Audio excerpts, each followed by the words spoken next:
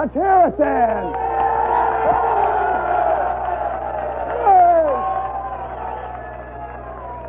Come on, let's go.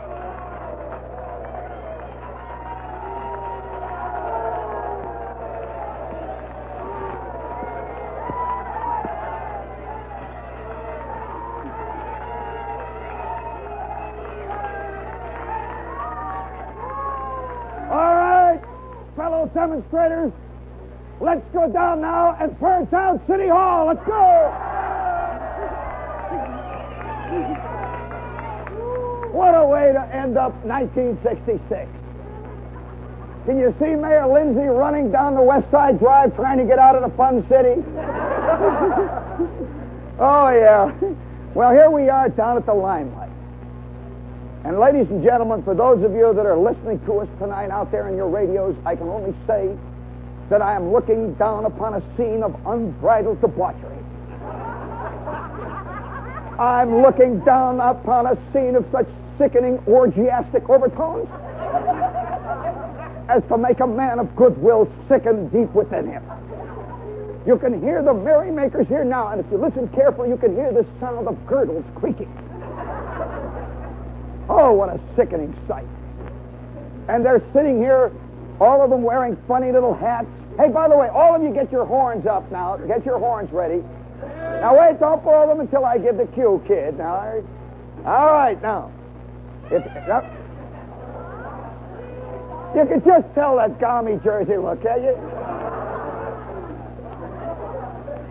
You don't know what the word cue means, see?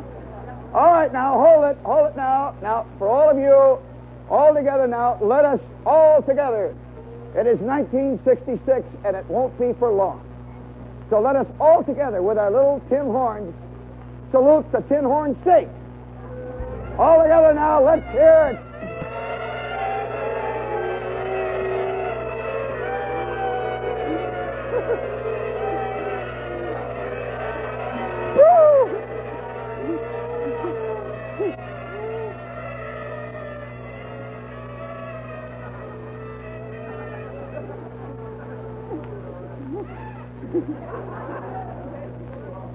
It sounds like the mating cry of 6,000 wounded buffaloes. You know? Yes, you know, New Year's Eve, we're going to have to do a very special type of show here down here on New Year's Eve, because New Year's has a very particular and peculiar connotation for Americans. You know, most other places in the world, they don't celebrate New Year's Eve like this. You know, they just sort of walk around like any other day. But something within the American goes ape. At the end of the year, somehow we've gotten rid of this crummy old year, and we are about to start this fantastic new one. You know, the deep secret feeling that every American has is that January 1st, 1967, which is in just about, an hour and a half or so, the instant it hits, something within him will change. He will become more dynamic. He will become more, hey, wait a minute, honey, throw them around later. There's one getting out of hand over there with the confetti. So, all right, baby, we got a show going on up here. All okay. And so they begin at, I say at about 3 days before New Year's, and they start plotting, see? That New Year, what it's going to be like, see? And we start making resolutions. Have any of you ever actually made resolutions, or do they only do that on TV shows or in the comic strips? But I can remember my mother. 1 week before New Year's, I'm a little kid, see? I'm about 9. Every year we would do this. And they are preparing to go out to a big party. How many of you remember when your mothers and fathers would go to a gigantic party, see? And you were either taken along with it, or it was at your house, and you had to sleep under all the coats. You know, and you're lying under the coats, see? And out there in the next room, you could hear all the adults. And they're hollering stuff like, hey, baby, whoopee! Oh, baby, wow! Oh, and then you hear guys say, hey, did you hear the one about the 6 Irish bartenders? And the bulldog down on 3rd Avenue. You see, this rabbi came in, and then somebody says, watch it, Carl, the kids are listening. And here you are in the bedroom. And right now, remember this, you're the adult, see? You're out. You're out on New Year's, and somewhere out there in the darkness, there are 48 million kids who are not out and who figure if they can only once get out on New Year's Eve, like the big people, somehow they would be admitted to the adult world. And when I was a kid, every week before New Year's, my mother would say, well, have you made up your resolutions yet? You know, I'm 9. My kid brother he's 7, see? Then my mother would turn to my kid brother and say, why don't you make a resolution not to whimper under the daybed?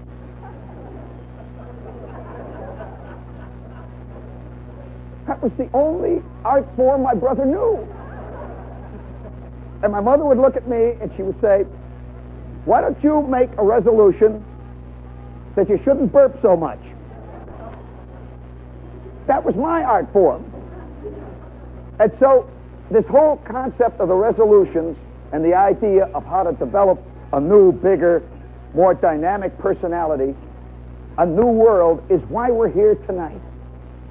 But in Chicago and places out there like Los Angeles, the idea of New Year's Eve is always to go someplace that is vaguely shifty. You know that? The nightclubs and all this jazz. And when I was a kid, my dad and all of his friends and my Uncle Carl and my Uncle Tom, my Uncle Charles, New Year's Eve, they would go to this thing called the burlesque show. The burlesque house. And my mother would go with once in a while. My old man would take my Aunt Min. All of them would go, and they'd all get dressed up. And all of us kids would sit there and watch them go, see. They're going to this place called the Star and Garter. You ever hear of this place? How many of you have ever been in an actual burlesque house? Well, every New Year's Eve, I get this vague sense of peculiar guilt because of what me and Schwartz and Flick and Bruner did one New Year's Eve. We're kids, see. We're about 14 years old. We are just beginning high school. And you know that period in life when you're sort of made out of cellophane, and the sun shines through you and the street lights shine through you, but you don't know it. You think you're on top of it. You know, you're walking around, and you're looking at chicks. They're always on the other side of the street, see.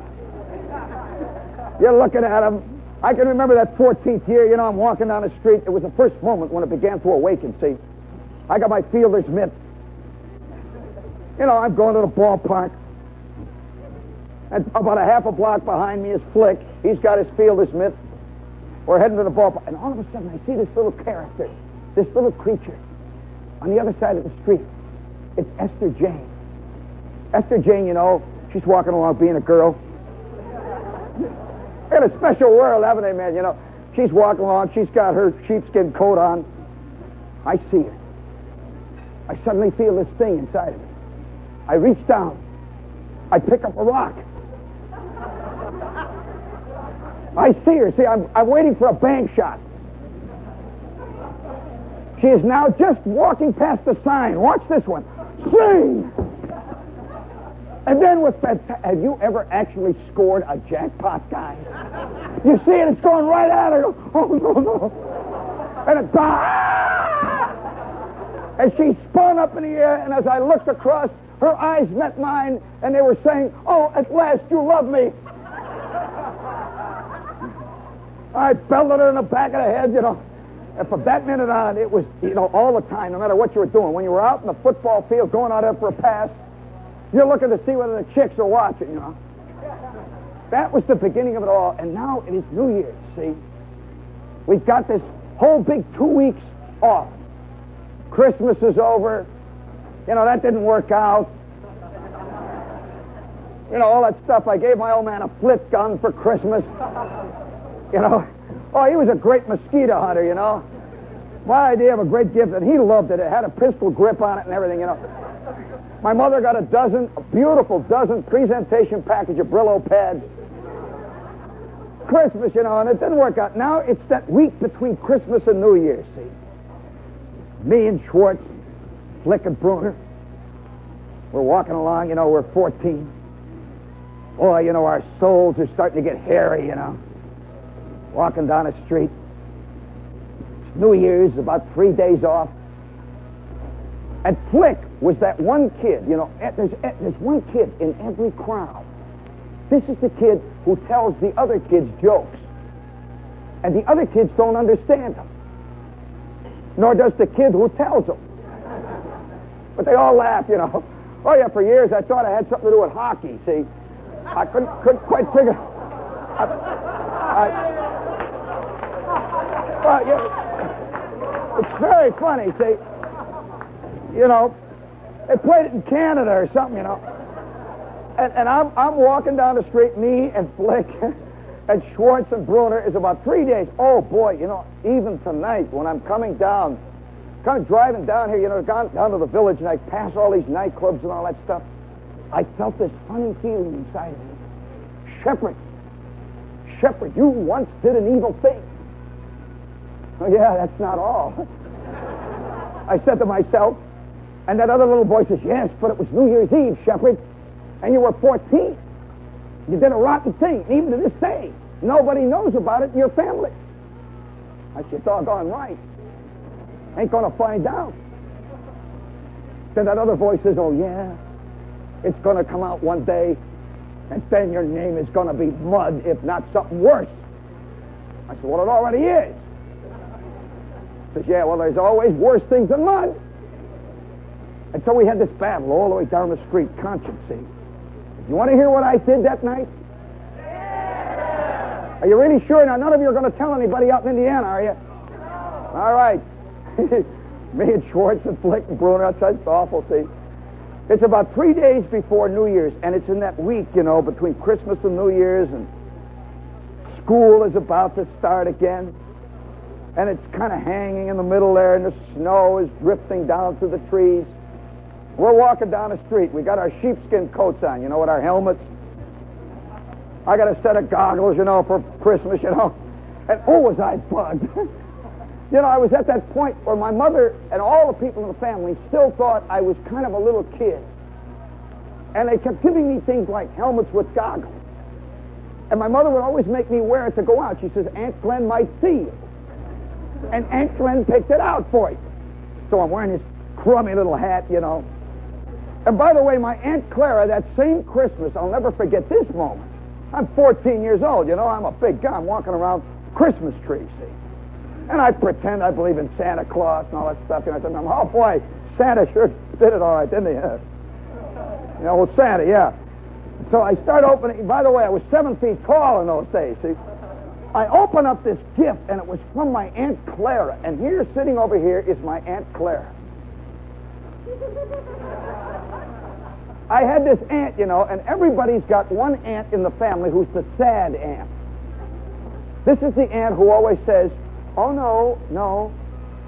You go out and have a good time. I'll stay with the kids. And she was the one who always says, oh, well, I don't go to parties. I just take care of the kids and things like that. She was that sweet, soft, fragile, transparent aunt. And you could hear her uppers clicking all the time. And here was Aunt Clara sitting over here. And I'm opening the package. It says, from Aunt Clara, with love. Open it up. I'm 14, and what I'm really looking for is, say, something like a pair of racing skates, a pair of brass knuckles or something, really. Like a set of little books about Philly the Toiler or something like that, The little blue covers, What a great gift, There's a guy that got them, apparently. Or did you have the Winnie the Winkle set? That was very good, yeah. Jiggs was very good, yeah. Excellent plot, yeah. And artwork was beautiful. And I'm sitting, we're opening this package, and Aunt Clara's sitting over here. Open it up, and what stares out at me? Yes, bunny slippers. These 2 little pink bunny slippers with the big pink ears with the white inside, And they've got two little eyes looking up. Oh, gee. Oh, bunny slippers. I said, oh, thank you, Aunt Clara. It's just what I wanted. And she says, put them on. Oh, gee, I put on the bunny slippers, and they're big. They're like little fur bowling balls, And I walk around, these two little eyes kept looking up at me. And they were pink, And my mother says, aren't they nice? Jeannie wears them every day. So every day I would get up, I'd put on my bunny slippers. Because my Aunt Clara might come over and have coffee with my mother. I'm wearing the bunny slippers. So now here we're out and we are being honest. 4 male-type kids. The bunny slippers are back there in the bedroom. All that kid stuff. They gave me a bathrobe with Donald Duck on it. Oh, that was a great gift, see? And they said, oh, yeah, and they gave me some little game. I'll never forget that little game. It was called Mickey Mouse. It wasn't until later when I saw a beautiful film in the Army that name had any meaning, So, they'll have to explain that during the break. So here I am, me and Schwartz and Flick and Bruno were walking down the street and the wind is blowing. And we had this thing, every New Year's Eve, we would go to some kid's house for a party, maybe now we're 14. Or maybe we'd go down to the Orpheum. And the Orpheum always had a Tarzan triple feature on New Year's Eve, and they had a drawing for a bicycle. All the kids would go down there, So I'm walking along with Schwartz and Flick, Bruner. Flick says, what are we going to do New Year's Eve? Schwartz said, well, I guess we go to the Orpheum. And Bruner just sort of trailed along. He was the kid in the crowd, always just was, the one that just is with us, see? And then Flick says, hey, listen. What do you say this New Year's we go to the Star and Garter? And all of us stood there for a second. What a fantastic concept. By the way, the Star and Garter always had gigantic ads in the Chicago Herald-Examiner. Big ads. And it always showed this naked lady. Gigantic naked lady. And she had pigeons crawling all over her. See? And it says, tonight in person in the real flesh. And that was that ad. See? We had seen it. See? So the 4 of us are walking down the street, thinking about this. And then Schwartz says, well, how can we get in? Flick says, my uncle's a musician. Maybe he can get us tickets. He had this, by the way, it was the first guy I ever saw in my life that had real long sideburns. He had a hip uncle. Very early hippie. And so Flick says, maybe we can get tickets to go see that. And then there's that fear builds up inside. Go to the Star and Garter. Go to the burlesque show. That's where my Uncle Charles, where my dad went. That's where Uncle Fred went. And they would come home after New Year's and they would talk. They would whisper, boy, what about the time she came out with the fan and they put the purple... Shh, the kids are listening. Now, it is a realm within possibilities. So we're walking along. And Schwartz says, yeah. He says, yeah. It's not a bad idea.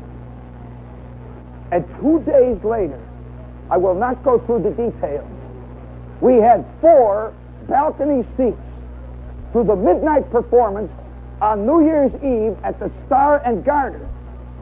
And appearing at the Star and Garter was this lady with those beautiful pigeons. And not only that, there was a lady with a set of fans. There was another lady that was billed as doing some fantastic gymnastics off a velvet swing. There was a lady, on and on. It was going to be a big New Year's Eve party. And so, the same day as New Year's Eve, my mother is hanging over the sink. She's in her chenille bathrobe. She's got her Brillo pad in her hand. And she's preparing a little thing, you know, they're going to go out tonight. My mother and my father are going to see Aunt Glenn, and they're all going to have a big whoopee party. My kid brother is going to stay with Aunt Clara. My mother turns to me and says, what are you going to do tonight? You know, I was 14. We were allowed to go to parties. She said, what are you going to do tonight? I said, we're going over to Esther Jane's house. We're going to have a party at Esther Jane. Me and Flick and Schwartz and Helen Weathers and everybody. We're going to play spin the bottle. We're going to play post office. You know, we're just going to have a big party. She said, that's nice. I said, yeah. Sure is going to be nice. And gee whiz, wow. But so that night, you know, it's getting later and later. It's now about 8 o'clock in the evening, and my mother's getting all dressed up. You remember how it used to be when your mother's all getting dressed up? You know, she's got her hair up in curlers, and the old man is in the john. He's putting the white shirt on. First time he's had a white shirt on in 8 months, you know. He's putting a white shirt on. He's got this striped tie that lights up, you know. Yeah, my father wore that kind of stuff, and he had a pinstripe suit with a big elk's tooth that hung down, you know. He's in there getting dressed, and I am in the bedroom. I am in the bedroom getting out the stuff that I'm going to wear to Esther Jane's party, see. I've got my sport coat laid out. There's my shirt. My kid brother is under the daybed, you know. He's whimpering. He's going to spend the whole night with Aunt Clara, you know. How many of you had those terrible, dull feelings in your gut when you had to spend the night with Grandma or with Aunt Glenn or somebody in your family, and she'd give you Fig Newtons and milk? Yeah, my grandmother always, the minute we would walk in the house, she had this bottle, this big jar of rubber Fig Newtons. She bought them when the first kid was born around the turn of the century, you know. And every month she'd give one more. And these Fig Newtons were 107 years old. And we'd sit there and chew the Fig Newtons, you know, all night. Like she said, you want some milk? And you know that grandmother smell? You know that smell? It's kind of like powder and flowered print dresses and waxed fruit. And it's the smell of lace tablecloth. And the smell of steam heat. That's that sickening smell of I'm not going anywhere tonight. So my kid brother's going, he's working up, you know, he's working up to spending the night with Aunt Clara. And my cousin Buddy, who was his age, you know. And somewhere off in the distance you could hear Buddy. And my cousin Chuck is whimpering. They're all, me and Flick and Schwartz and Bruner. We are going to do the real thing tonight, see? And so sure enough, at 8:30 that night, my mother and my father take off in the car. At the instant they take off in the car with my kid brother, I'm alone in the house, see? I go to the phone. I dial it. I get Flick's mother. Is Flick there? Okay. Hey, Flick, I told her Esther Jane. You said who? I said Esther Jane. Alex Joshua. You better tell her Joshua's giving the party at Esther Jane's house. Look, I'll meet you in 20 minutes on Western Avenue. We'll take the streetcar. And keep your mouth shut, yeah. Okay, yeah. Are you going to bring some... We had even planned to bring, now get this. This is how evil we were going to be. Flick knew a place where he could get some Christmas wine. And we were going to bring a Coke bottle full of wine. And we were going to hide it in Flick's sheepskin. He had one of these big sheepskin with a big side pocket, see? We were really going to go all out. We were going to be rotten tonight. Whole thing. I said, hey, you got it, Flick? He says, yeah. I said, okay, I'll bring the straws. What do you mean shot glasses? What are they? We had an idea you drink things out of shot glasses, you know. We had seen plenty of movies, you know, with Edward G. Robinson always drinking a shot glass. So I said, okay. Yeah, all right. Yeah, you call Schwartz. Okay. I'll meet you at 9 o'clock, right? Yeah. Oh, gee. Oh, boy. Holy smokes. The burlesque house. The Star and Garter. The midnight show. Woo! The Whoopee Girl. That was her name, by the way, the Whoopee Girl. We're going to see the Whoopee Girl. And so 20 minutes later, we're sitting in a streetcar. New Year's Eve, all dressed up. Flick's got the bottle of wine. We're 14 years old. We are heading for debauchery. And up above us, of course, is that big sign, the one that says, "Do you offend?" I keep looking up, Sitting in that streetcar, and the streetcar's rattling along, and there's all these grown-up people in it, And they're going places. They've got black coats on and white scarves. There are ladies with long gloves. Me and Schwartz and Flick and Bruner. We arrive up near State Street. And believe me, if you think New York is something on New Year's Eve, you ought to see Chicago. Unbelievable. It's like one gigantic whoopee party. We get out. Here we are. We're in the big city. We're in the middle of the crowd. 10 minutes later, we're standing in front of the Star and Garter. And there's thousands of guys with bald heads going in, Oh, there's all kinds of guys, and half of them are drunk, and you can hear the yelling and the whoopee. And so the four of us walk up, and here's this guy taking tickets. He's got a tuxedo on. We walk past. We walk up to him. Each one's got his ticket. He looks at us. How old are you? I said, 32. He says, how old is that one? I said, he's my kid brother. He's 28. Here's Schwartz walking in. He says, 28, 32, okay, how about you? Here's Flick. He said, 50. We had no idea of ages, when you're 14, 50 is grown up, that's all. It's old, ancient, And so these four middle-aged men walk in.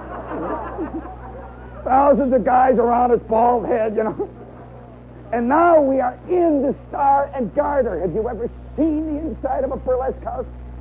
When you're 14, oh boy, got a stage.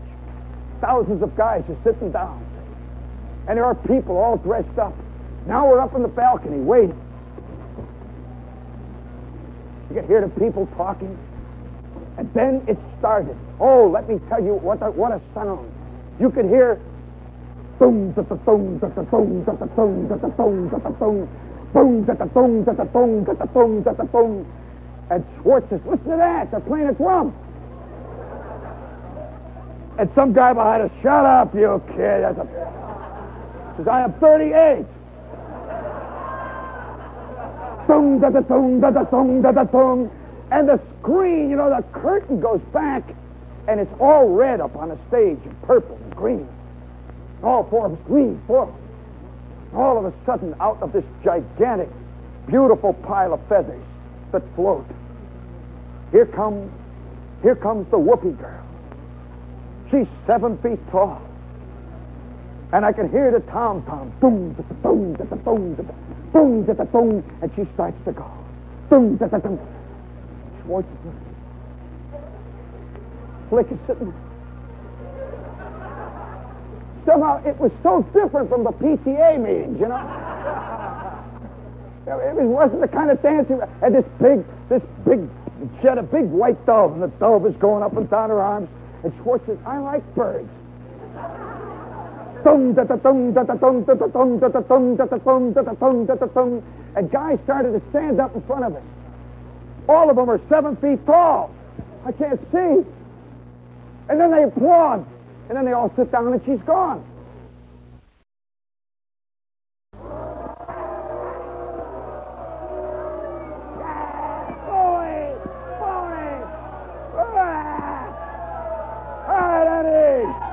I'm sorry.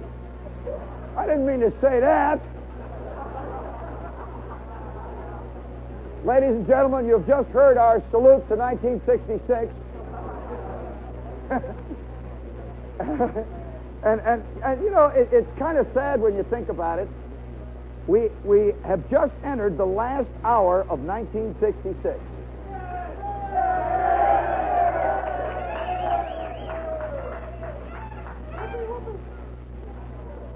wait a minute, are you glad or are you happy about that?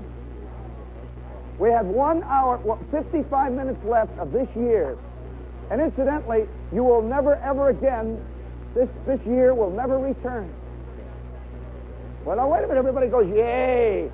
1 year from now, I will be saying, and now 1967 is about to go, you'll go, yay. What does that mean you're closer to, Fred?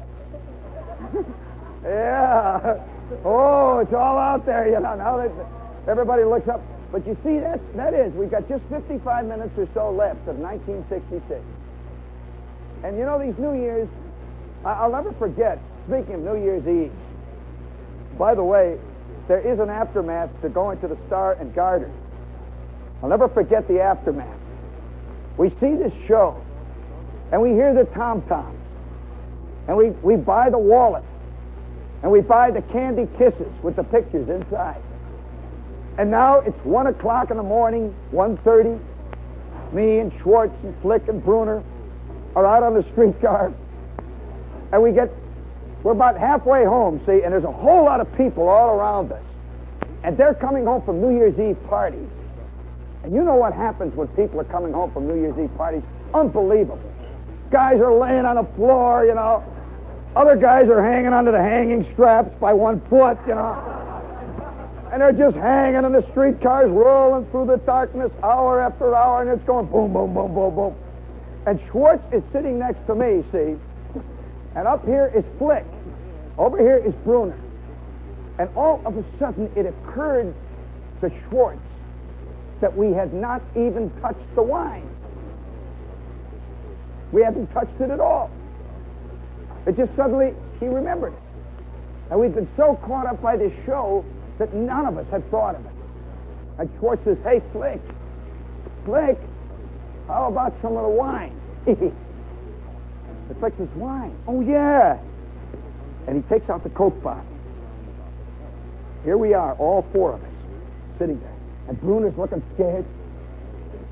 I'm looking a little, you know. At that time, I was just getting out of my Coca-Malt stage. I was just beginning to dig Ovaltine, you know. And we're sitting there, my idea of a really strong drink was a Coke. You know, because it made bubbles for your nose, you know. It was a really, really strong drink. And we're sitting there, and Flick says, okay, you guys, hey, you got the cup, Schwartz? And Schwartz has these little paper cups. You know, these little tiny Dixie cups? The little ones, you know. And he had brought them from home, and all of them said on them, Happy Valentine's Day. Had little hearts all over it, you know. It was the only thing he could get. See?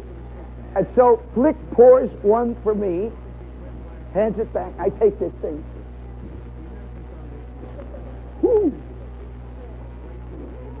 Now all 4 of us are sitting in the streetcar. We are 14. And I swear not one of us has ever really tasted alcohol. Not really, but after all, it's New Year's Eve. We're grown-ups. We saw the Whoopee Girl. We saw the Tom-Toms. And so I take this thing. Flick says, wait a minute. What are we going to toast? I said, how about toasting Miss Shields? Flick says, that old bat. You know, every kid calls his teacher that old bat. That old bat. He said, well, let's toast the New Year. And all around us are these drunks. Their derby hats falling off, you know, guys rolling up and down the aisles. And each one of us takes this thing.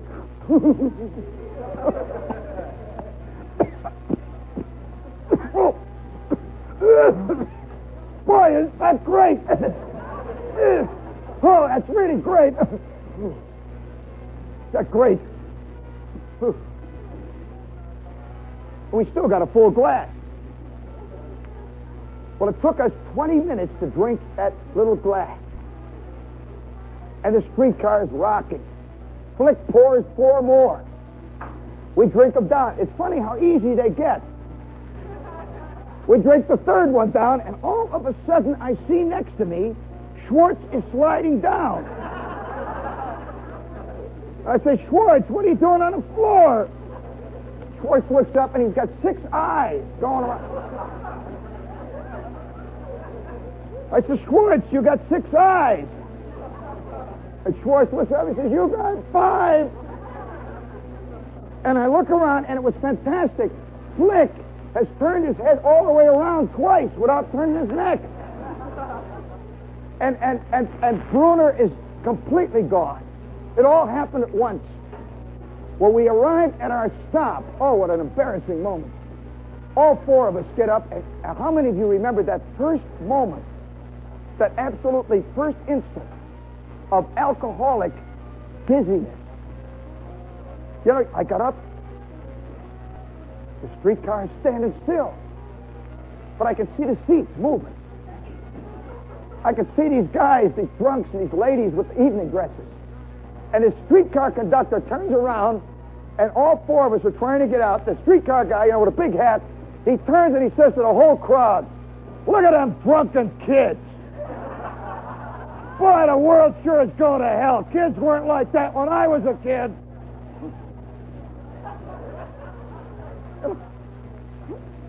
Well, sure weren't like that. And all these ladies are looking up, and they're all pie-eyed, you know. Oh, how awful is this? Terrible. And now we were out on the street. We're out on the street, and it's dark. Flick is over somewhere. He lives over that way somewhere. Schwartz lives down there. Bruner lives next to me. Flick goes off into the darkness. Schwartz disappears, and me and Bruner's littler than me, see? Me and Bruner go down the street, and I got a hold of his arm. He's got a hold of my foot. And the 2 of us are staggering home.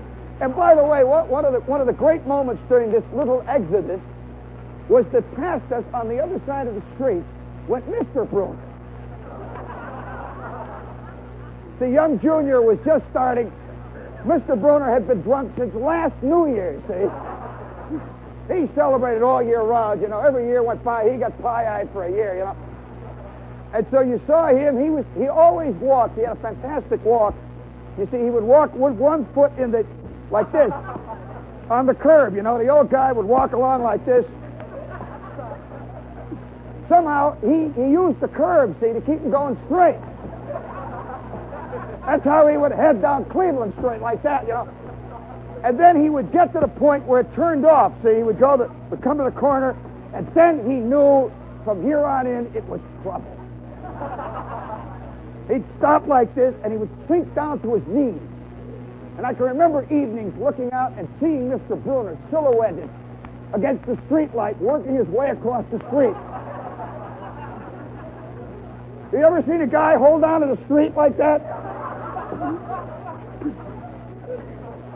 Somehow he always saw the street as some big escalator, you know. Well, now he would arrive at the driveway, and we had this driveway that had a grade to it, see. And he would start to crawl up the driveway. It was made out of gravel. He would crawl up, and at 2 o'clock in the morning, one of those great inspiring sounds. You'd lie there, I'm lying in bed, see, I'm a kid.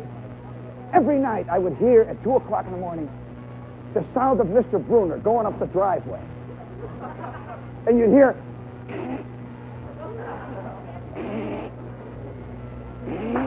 as each knee dragged its way slowly, painfully up, and then you'd hear him hit the top of the grade. See, he's going uphill. Once in a while you'd hear him slide back like and now he hit the top of the grade, and you'd hear him go. There would be a pause. He's up there now. He's gathering strength. And I would lay there listening to him.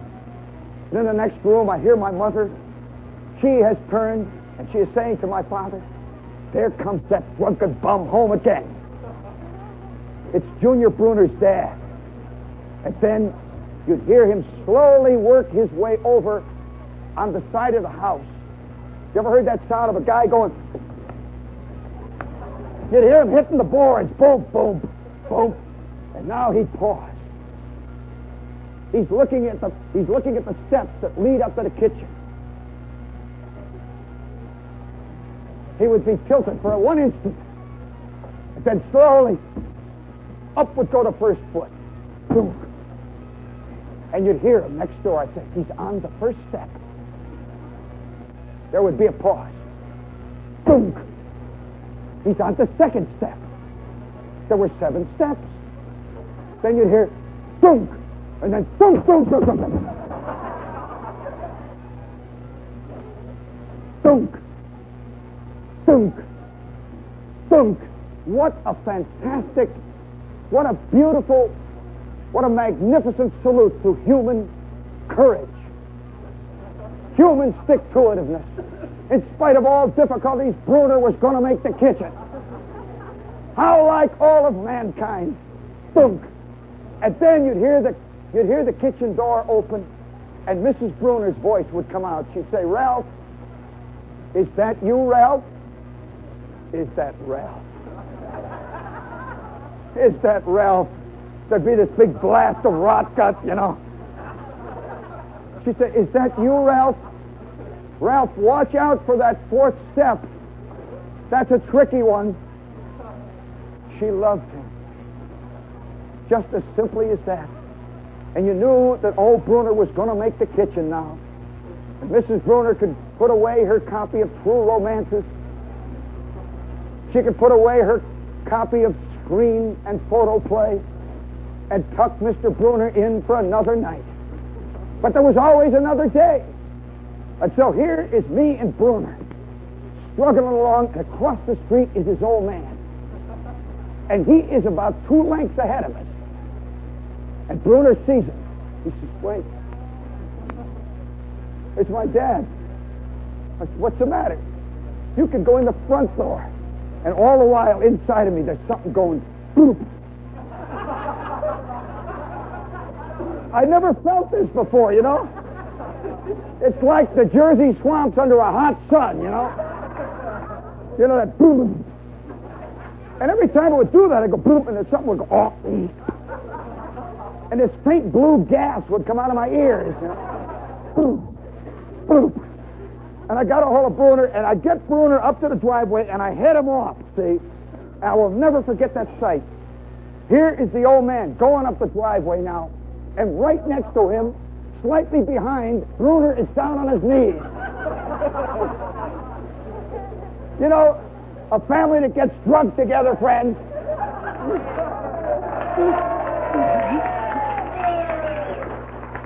I say a family that gets drunk together crawls together. And there they were going up the driveway. So I said, you know, I never realized till that minute we had 2 front doors, you know. I go up the steps, you know, I'm fighting, you know, that terrible feeling of fighting. I stand up straight.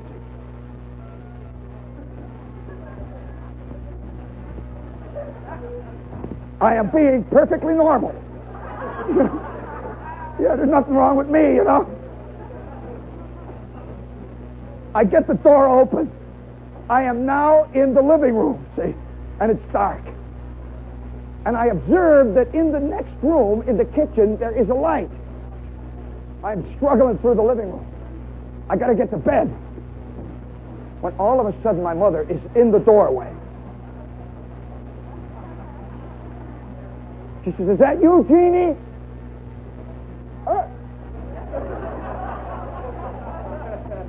I tried to say yes, and it got caught in a burp, see? That blast, you know. She says, what happened to you? It's nothing.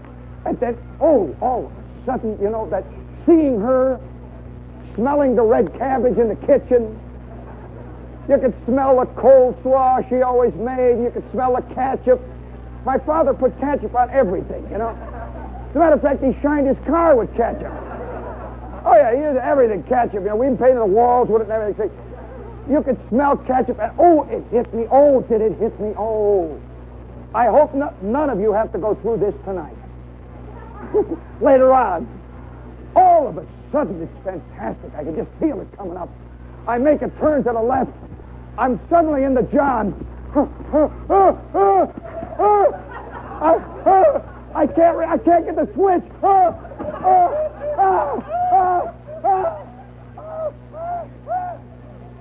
My mother says, quick, in the jar, don't. Whoa. Well, I'll never forget, it caught her just coming in the door.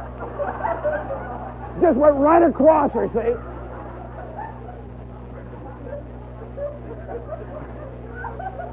And she is wearing her party dress. She had just gotten home with just like a giant spray. And she says, oh, Jeannie, you're sick. Oh, you're sick. Oh, how awful. She says, here, let me hold you. And now I've got my head down in the sink. You know how terrible the sink looks under those conditions, you know? The sweat is pouring out. She's got me by the back of the neck. She says, here, put some cold water.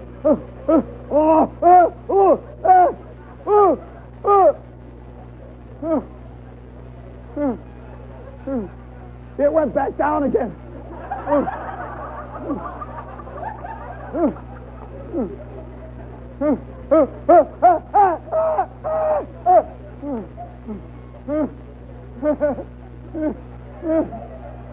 And in the next room, I hear my kid brother. He's whimpering again, you know. He hears something going on. He just...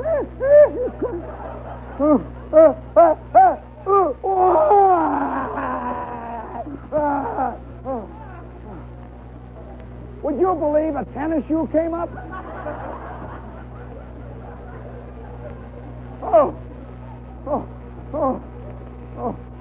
She's got me by the back of the head. She says, oh, you're sick. Oh.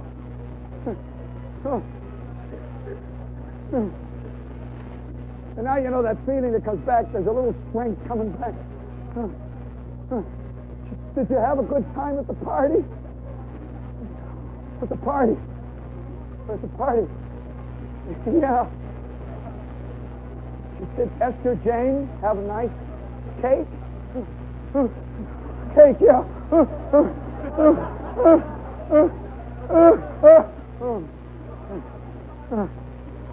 She says, you must have ate too much. I said, yeah. Got a bad Coke.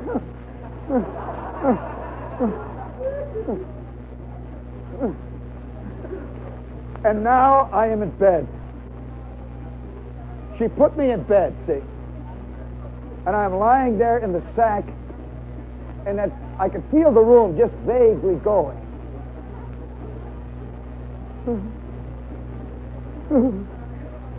My kid brother's in the next bed, you know, and he's all curled up. He's scared. You hear?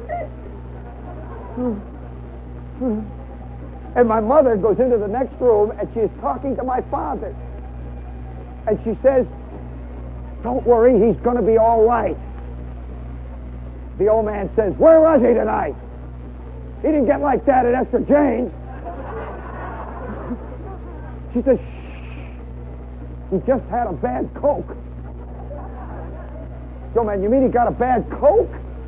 She says, yes, shh, he'll be all right. He's okay. He's okay. And she comes and looks in the bedroom. See, I see her outlined against that light. And she says, now go to sleep. Just go to sleep. You'll be okay. I'm lying there. It is a new year. A new year. I'm going to be a new man. I'm going to be a new person. And then I slowly drifted off into darkness, into sleep. And the next morning, when I woke up, the light is just trickling in under the shade. I woke up, and it was unbelievable. I reached up. I had a head. It was fantastic. As far as I could reach my hands out, I could touch it. It was 20 feet across. And that day at breakfast, I sat there in front of the Ralston, toying with it, you know. My mother looked at me and she says, you must have had a good time at Esther Jane's. It was a good party, wasn't it? I said, yeah. Sure was. And then I began to feel this terrible feeling, of guilt. My mother, she's in her chenille bathrobe, and she's got her curlers in again, and she's got the Brillo pad in her hand, and I'm sitting there. How many of you had this feeling? I'm sitting there. You're a rotten person. What if your mother knew that you went to see that lady with the birds on her? You're a terrible person. She thinks you were at Esther Jane's eating birthday cake. You're an awful person. And I went out, and coming down the street is Flick. Flick's got 3 heads. And I can see Schwartz coming down the hill. You can see where he's been crying. And Bruner comes down off of his porch, and all 4 of us meet. And something in our eyes said, don't ever mention it again. And we didn't. Flick says, you want to toss a football around? Oh, geez. So we decided what we were going to do is just go back of the garage and lean on the wall.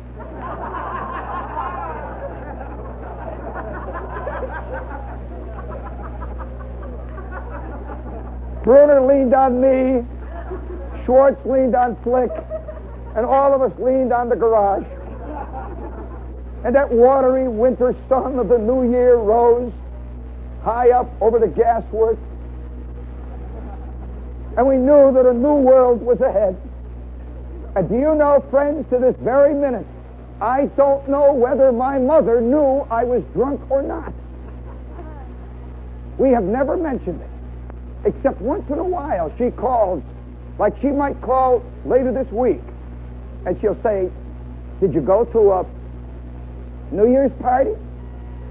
And I say, yeah, Mom. Yeah. Did you get any bad Coke? Well, yeah.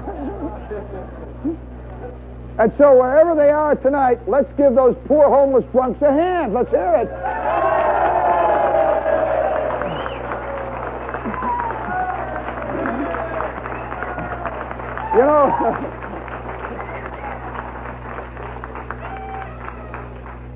Speaking of poor homeless drunks, what radio station is this? And what magnificent fun city are we in tonight? Oh, what a fun city. Oh, come on, kids. Typical Jersey humor, cutting insights and very clever. Oh, boy, it comes out like a poor old sad arthritic pickle, a blue pill.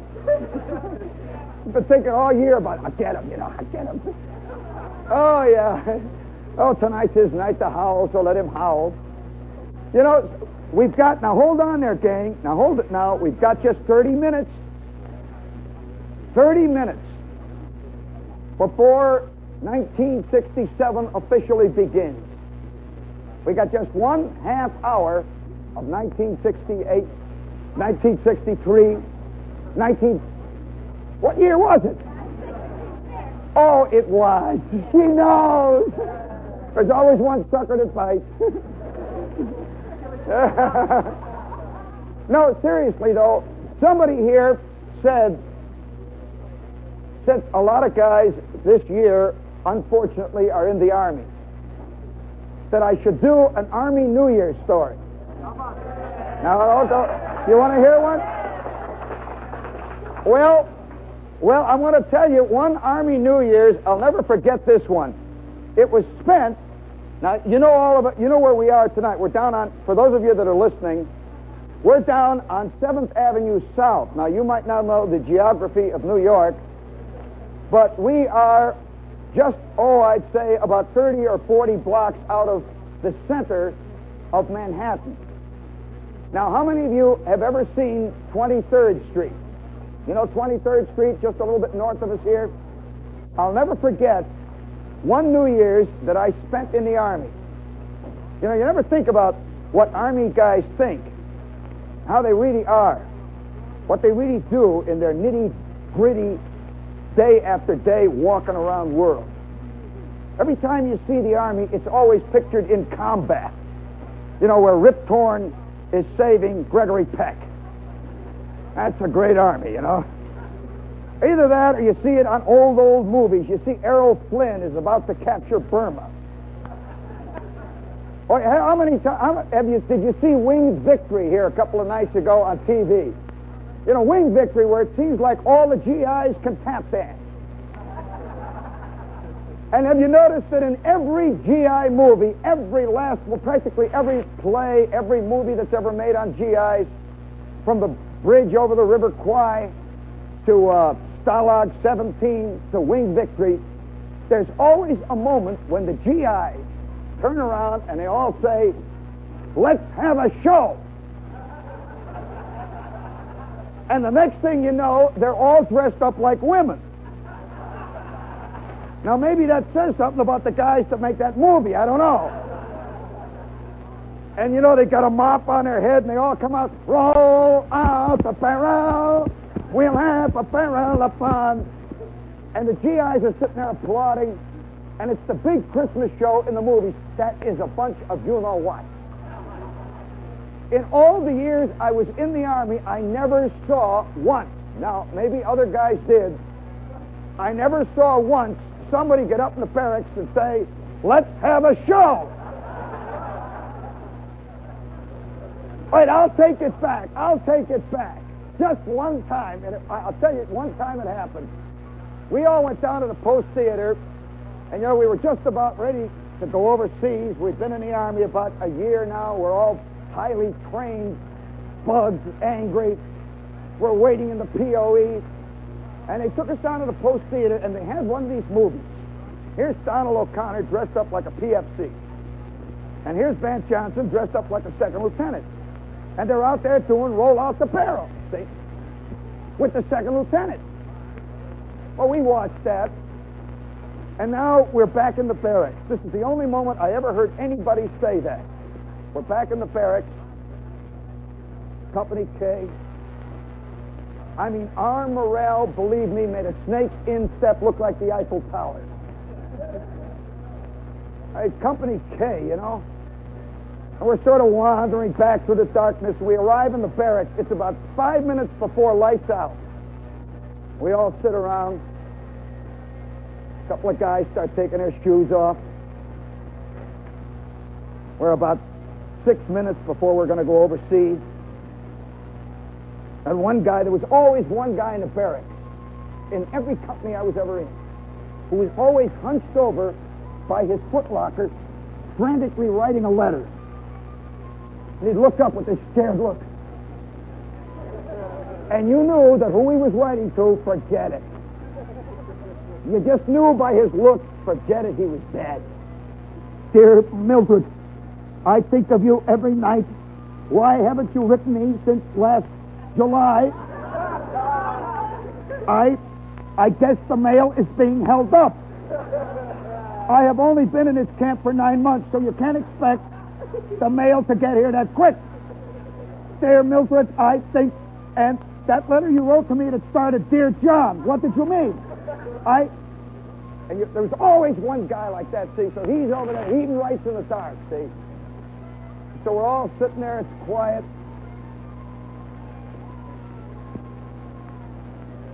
We've just seen Donald O'Connor. And now we're back in the real Army. And all our M1s are hanging in the racks. You can smell the grease.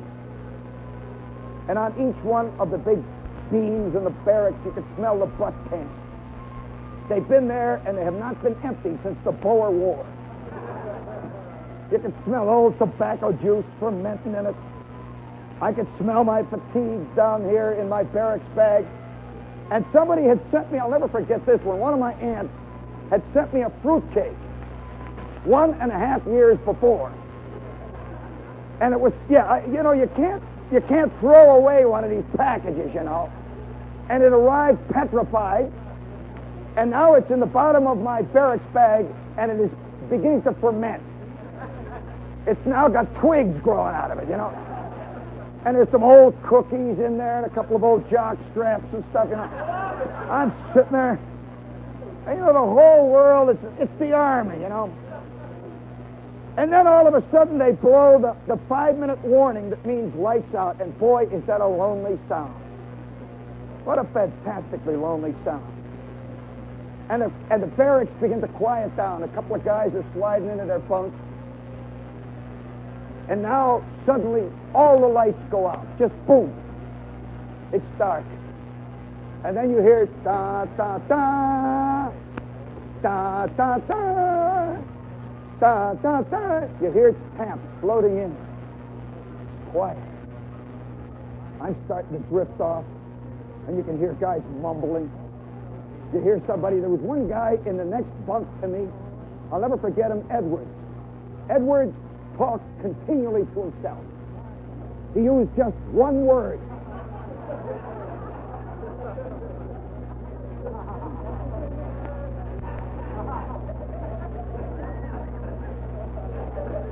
It was just like a steady hum in my ears. And it would rise and fall like the sea, see? And he would slowly drift off to sleep. And as he drifted off, it would slowly get quieter and quieter. And the words would get less frequent. And then, at last, I knew he was really going out when he slowly spelled it out.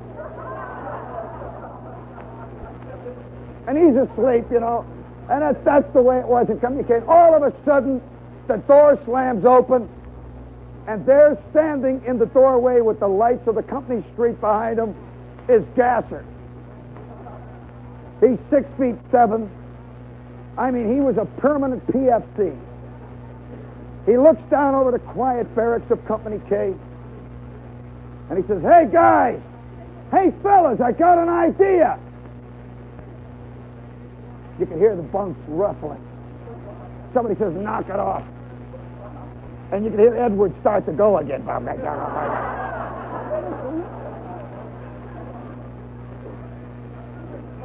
"Hey, fellas, I got an idea. Let's put on a show." Well, that was the first time I ever heard that word used in unison.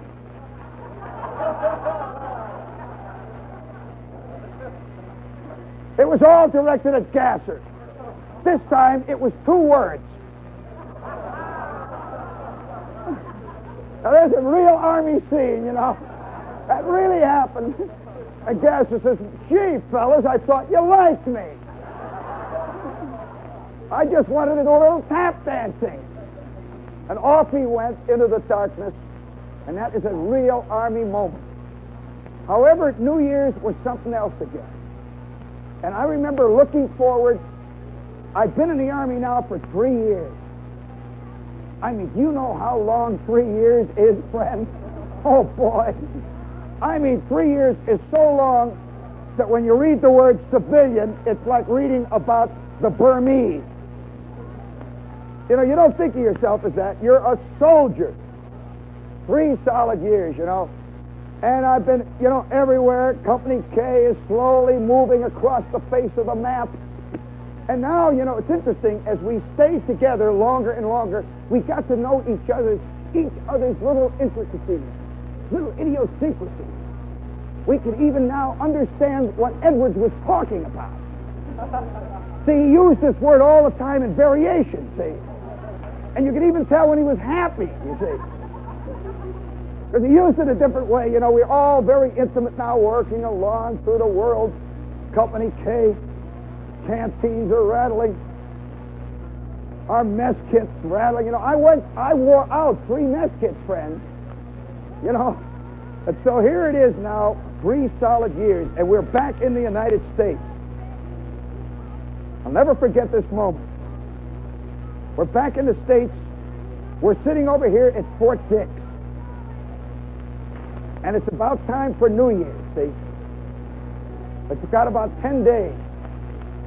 We're sitting in the Fort Dix barracks there waiting. We don't know what they're going to do with us. They brought us back. What are they up to? Company K has returned. And now our uniforms are all, the uniforms are on us so long now that they're like skin. Yeah, they're like our skin, Have you ever seen a uniform that even gets pimples? It just fits you, it's your skin. And no longer do we make the funny cracks, the little jazzy jokes.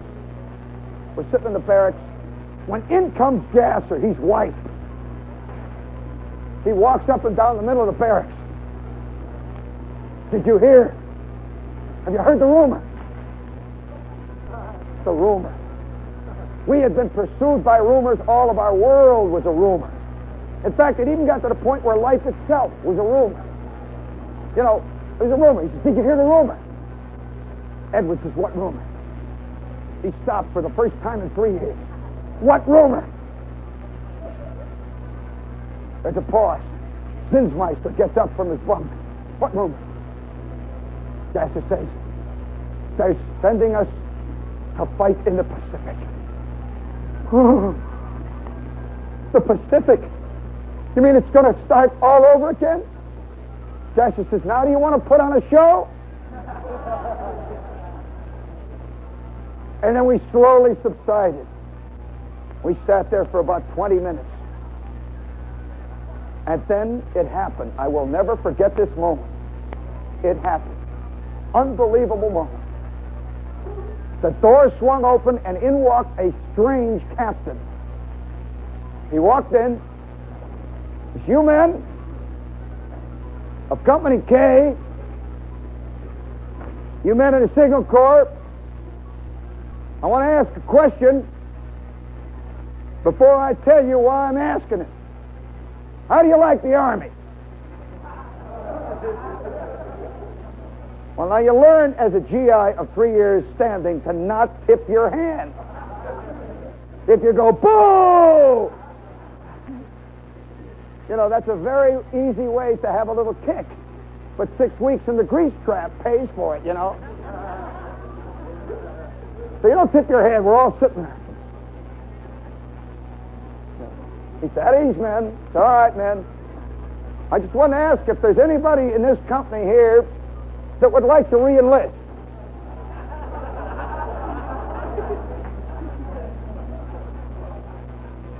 Immediately you could see these little eyeballs all around. Re-enlist? What do you mean re-enlist? We ain't unenlisted yet, Dad.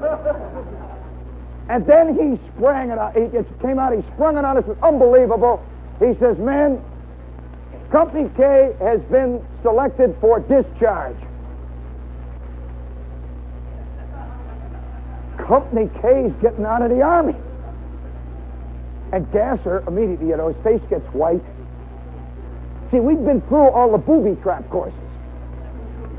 We knew that anything good was liable to blow up in your face. Oh, yeah, you remember that great movie, Men in the Army? Oh, they're a fantastic movie. I'll never forget this movie. A training movie. It started out, we're sitting in there, all of us getting trained. We got our tin hats on our heads, waiting. We got our M1s. Over here is the gas mask. You got this little, this little first aid kit they give you, with the little Band-Aid. You're supposed to put it on if your head gets shot off, it was flesh-colored. It was very nice, Oh, it's all there, the canteens. We're sitting there watching these movies. And hour after hour, we would watch these crummy movies. And there would be this second lieutenant. There was a 12-year-old second lieutenant, see. He was ROTC from Texas Christian. They were all from Texas, 6'2", pink face. He'd walk up there and he'd say, men, I'm the Army orientation officer. I'm going to orientate you. We had our own word for it.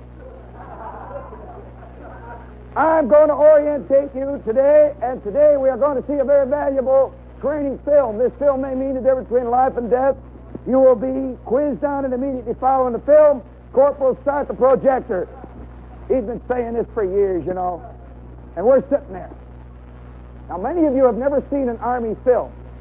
They see films all the time. And they come on like this. You see this thing, Big Seal comes on. U.S. Army. And the music goes, da da da da da da da da da da da da. Official Signal Corps film. Da da da da da da da da da da da. This is classified material.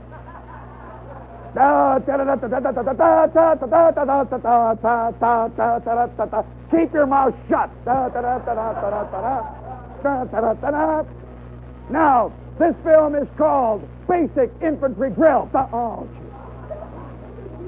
and for 1/2 hour, you watch a guy go right face, left face. You will notice that he is using his left foot. Your left foot is on the left side of your body. Repeat it after me. Left. L-E-F-T. You have a left foot. Every man is issued one at birth. You have passed the Army medical exam. You have a left foot.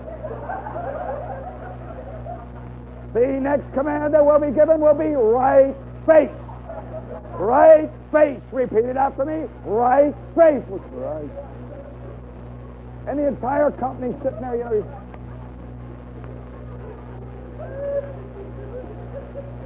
Boy, those tin hats get awful heavy. You know, and then you get your rifle up your nose, you know.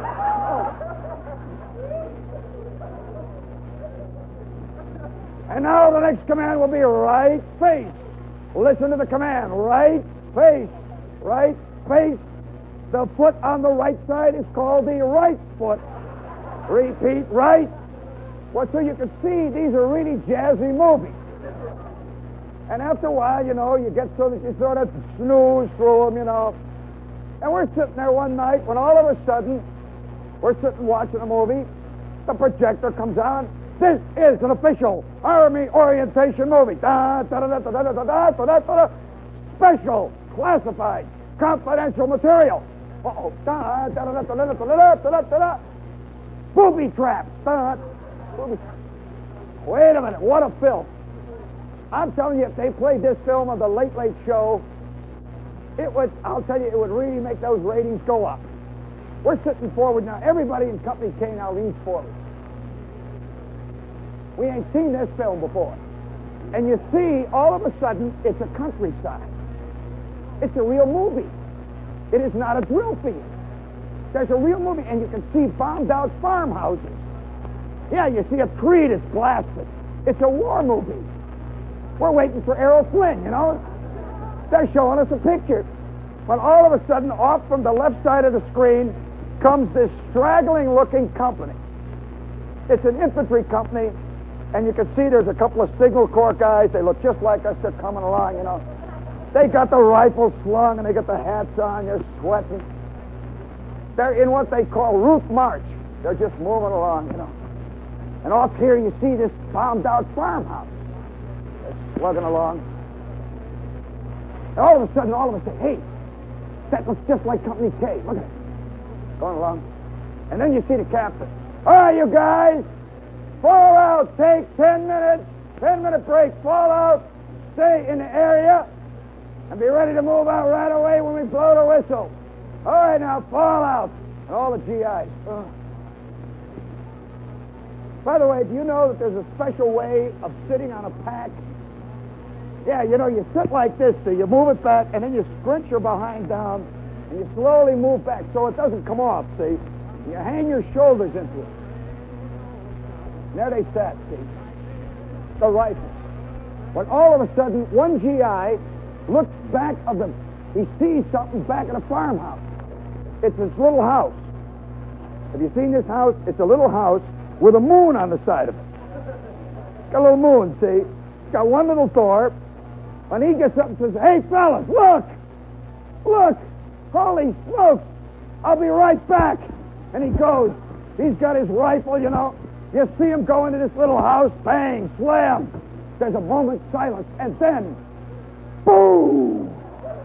Up he goes. And this voice says, there you have our enemy. That is the nature of the enemy. He booby traps anything. And all of a sudden, Company K is really hit by this, you know. We can just see. Can you imagine that? Isn't that a great way to meet St. Peter? You arrive, you know, just as your buckle's open. And he says, what were you doing? He says, what do you think? That's when I got it, you know. And from that minute on, it's funny how these things affect you. From that minute on, every time I go up into the Seagram building or these famous buildings up here, I walk into these big chromium-plated rooms, it's got a little sign "Man" on that. And I always have a vague sense. Is this booby trapped? Is this booby trapped? And so Company K had gone through all of that whole scene. And now, all of a sudden, it's getting out. We can't believe it. We're out of the Army. And 2 days later, 2 days before New Year's Eve, I'm out. And I'm walking down the street towards the house. The house that I grew up in. And it looks real little, see? And I can see all the other houses around there. And I have not informed anybody that I'm coming home. I'm walking down the street. I look around. I've got my GI raincoat on. I've got my bee bags over my shoulder, I've got the ruptured duck. That little thing. I've got this big orange envelope with the birds all over it, I'm out of the Army. It's 2 days before the New Year's. 2 days. By George. 3 years. I walk up the front steps. I'm expecting this great moment when I get home. I look in my pocket. And by the way, all through the Army, I carried the keys to the front door of the house. I always wanted to use them, see? Pull the key out, open the door, swing it open, and the red cabbage comes drifting out. I can smell the meatloaf. I walk into the kitchen. I got my bee bags. And there, standing at the kitchen sink, is my mother. I put the barracks bags down. She takes one look and says, "Is it you?" I said, "Yeah, Mom." She said, "They'll arrest you." I said, "No, Mom. I've got a pass." I put the barracks bag down. I sit at the kitchen table, slowly sit down, look around. She looks over at me. She said, "How long do you have?" I said, "Mom, I'm out of the Army. I'm home." With that, she turns back to the kitchen. She says, "Now you can clean the basement."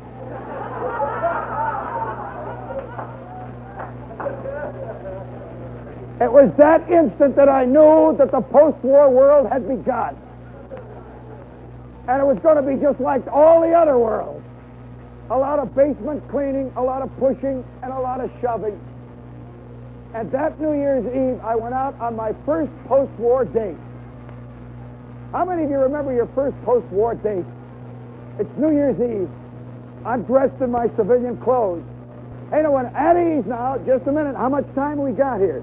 How much? How much? All right, wait. Hold it, gang. We've just gotten the official radio time. And, they don't lie. They don't lie. We've just gotten the word. We have about 6 minutes until 1967. It is now 11. Set your watches, everybody. 11:55. Get your horns set. Got your horns ready, gang? All right, let's hear them first. Let's sound them out here. Let's hear them horns. Hey, don't hold it. All right, let's hear it. Okay, hold it up. 4 minutes. 4 minutes. 4 minutes. Oh, let's hear it.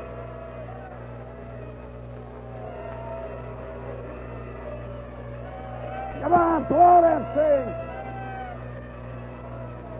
All right.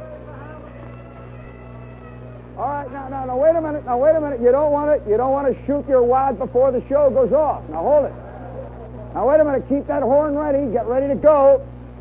Oh, yeah, I wonder how many guys out there tonight, right now at this very minute, out there in the darkness, right now at this minute, it's 4 minutes until midnight. There are millions of guys out there who this next coming year, are going to be in the Army. Maybe some guys here tonight. And there's one right there. And before we do anything else, let's give those poor guys one round of sympathetic applause.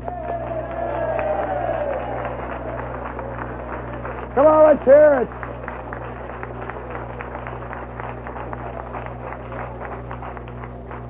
And you know, I don't know how it's going to... Now, one more thing, too. We've got just 3 minutes now.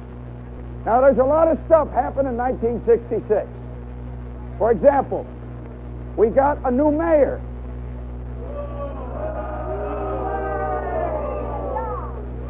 Oh, what do you mean?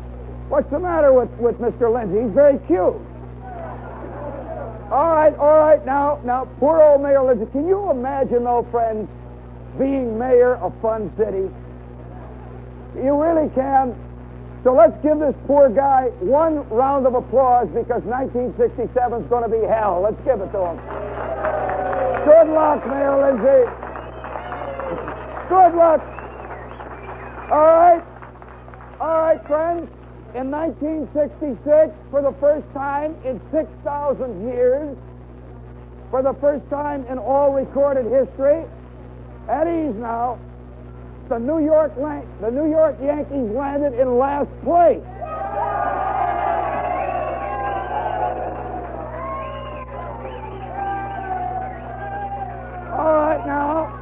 All right, now, all together, what do we wish the New York Yankees for 1967? Here it coming on. There comes Guy Lombardo. The sweetest music this side of heaven. We have just 1 minute. 1 minute, gang. Get your horns ready. Let's go. Ain't that a great horn? Let's go. 1 minute. We got how many seconds? 45 seconds. 45 seconds. How much? Let's go. We got 30 seconds. 1/2 a minute. 30 seconds. So long, 1966. How much? 15 seconds. 14 seconds. Let's go. We've got 10 seconds.